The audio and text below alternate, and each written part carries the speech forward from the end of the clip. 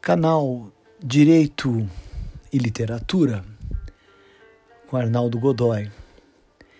Um canal de crítica cultural, literatura, música, cinema, que se organiza a partir da apreensão jurídica e filosófica da experiência estética.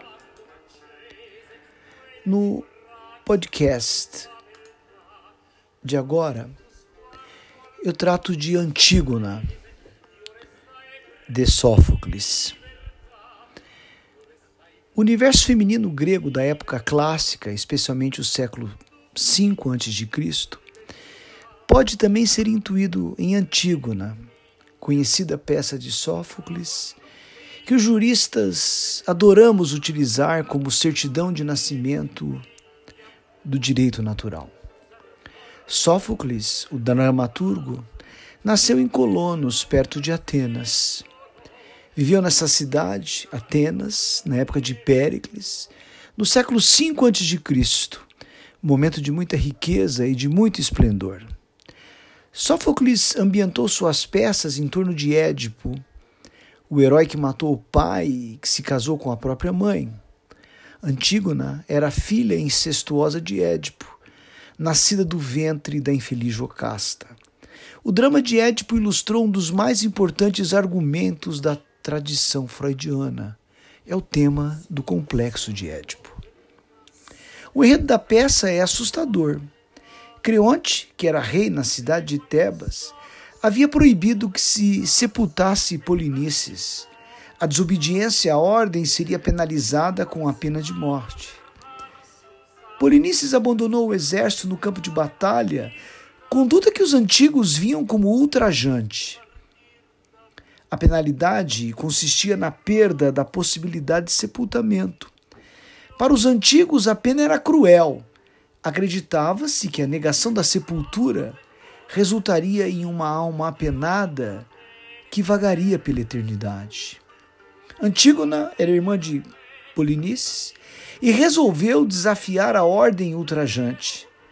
Insistiu e realizou os ritos fúnebres do irmão. Surpreendida, ela foi presa e foi conduzida à presença do rei Creonte, que estava enfurecido. Antígona justificou-se, dizendo que seguiu uma lei que era divina e que era superior à lei humana. Creonte não aceitou as justificativas e condenou Antígona a ser sepultada viva em uma caverna subterrânea. Antígona desafiou a concepção positivista de Norma, invocando regras transcendentais como justificativas de seu desafio. Sua ação deve ser avaliada num contexto histórico específico, onde à mulher não era autorizado o uso da lei. As mulheres, no mundo antigo, eram desprovidas de direitos, viviam subjugadas ao poder masculino. Uma situação dramática e que muitos insistem na continuidade e temos que lutar contra isso. Ismênia, que era irmã de Antígona, realisticamente advertiu a heroína que a condição feminina iria diminuí-las. Lembrou que não poderiam se esquecer que eram mulheres e que viviam em uma sociedade que lhes negava direitos. Argumentava que não poderiam lutar contra os homens. Ismênia reconhecia que uma situação de absoluta submissão às condenadas. Nas peças gregas havia o coro, um conjunto de personagens que expressava opinião pública. Nessa peça, o coro admitia que havia desigualdades, mas que essas desigualdades não diminuíam as mulheres. Em geral, os comentadores tomam o partido de Antígona.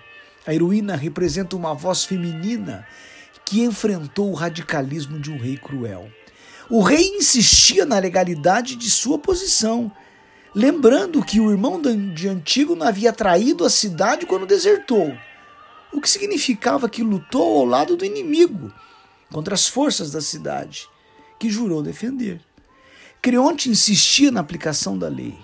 Antígona deveria ser punida. Determinou que ela fosse conduzida a um local distante, onde seria lacrada em um túmulo subterrâneo, revestido de pedra, tendo diante de si alimento suficiente para que a cidade não fosse maculada pelo sacrilégio. Antígona sofria também penalidades indiretas que a privavam de uma existência plena de mulher. E grita na peça: e agora? Eu sou arrastada, virgem ainda, para morrer, sem que houvesse sentido os prazeres do amor e os da maternidade. Deuses imortais, a qual de vossas leis eu devo obedecer? Acredito que, ao tratar de uma mulher desafiadora das leis da cidade, Sófocles problematizava o papel feminino. Os contemporâneos nos enamoramos da heroína. Os antigos a criticavam porque ela ousou desafiar as leis da cidade. O fato de que o irmão de Antígona era um traidor justificava o argumento daqueles que queriam e defendiam a correta aplicação da lei. Essa peça é uma fonte primária para o conhecimento do direito penal grego. Indica-nos a vingança pública em substituição à vingança privada, a concentração dos poderes nas mãos de uma só pessoa, a aplicação do princípio da reserva legal, a morte não identificada como razão instintiva de punibilidade, o clamor social contra uma decisão injusta. É um historiador francês, hoje fora de moda, Fustel de Coulanges, em um livro delicioso, A Cidade Antiga, que nos explica a natureza da pena infligida ao irmão de Antígona. Segundo esse autor, Fustel de Coulanges, nas cidades antigas a lei punia os grandes culpados com um castigo considerado terrível, a privação da sepultura. A punição recaía sobre a alma do delinquente, o que significava um suplício quase eterno. Antígona é assunto recorrente em estudos de filosofia do direito para ilustrar as diferenças entre direito imoral, ou direito natural, e direito positivo. Para o direito natural, a justiça é transcendente e atemporal. O critério do justo é seu referencial de aplicação. Teria a mesma eficácia em todos os lugares. O direito natural contaria com normas que seriam as mesmas que regiam o cosmos e o universo. O direito natural seria imutável no tempo, revelado pela razão ou pela ordem divina, estabelecendo aquilo que é justo, que é bom, ditado pela razão, informal, voluntarioso. O direito natural seria centrado no idealismo e na metafísica. Os defensores do direito natural insistem que seu conteúdo é universal. Antígona é quem melhor representa essa concepção de direito e de justiça.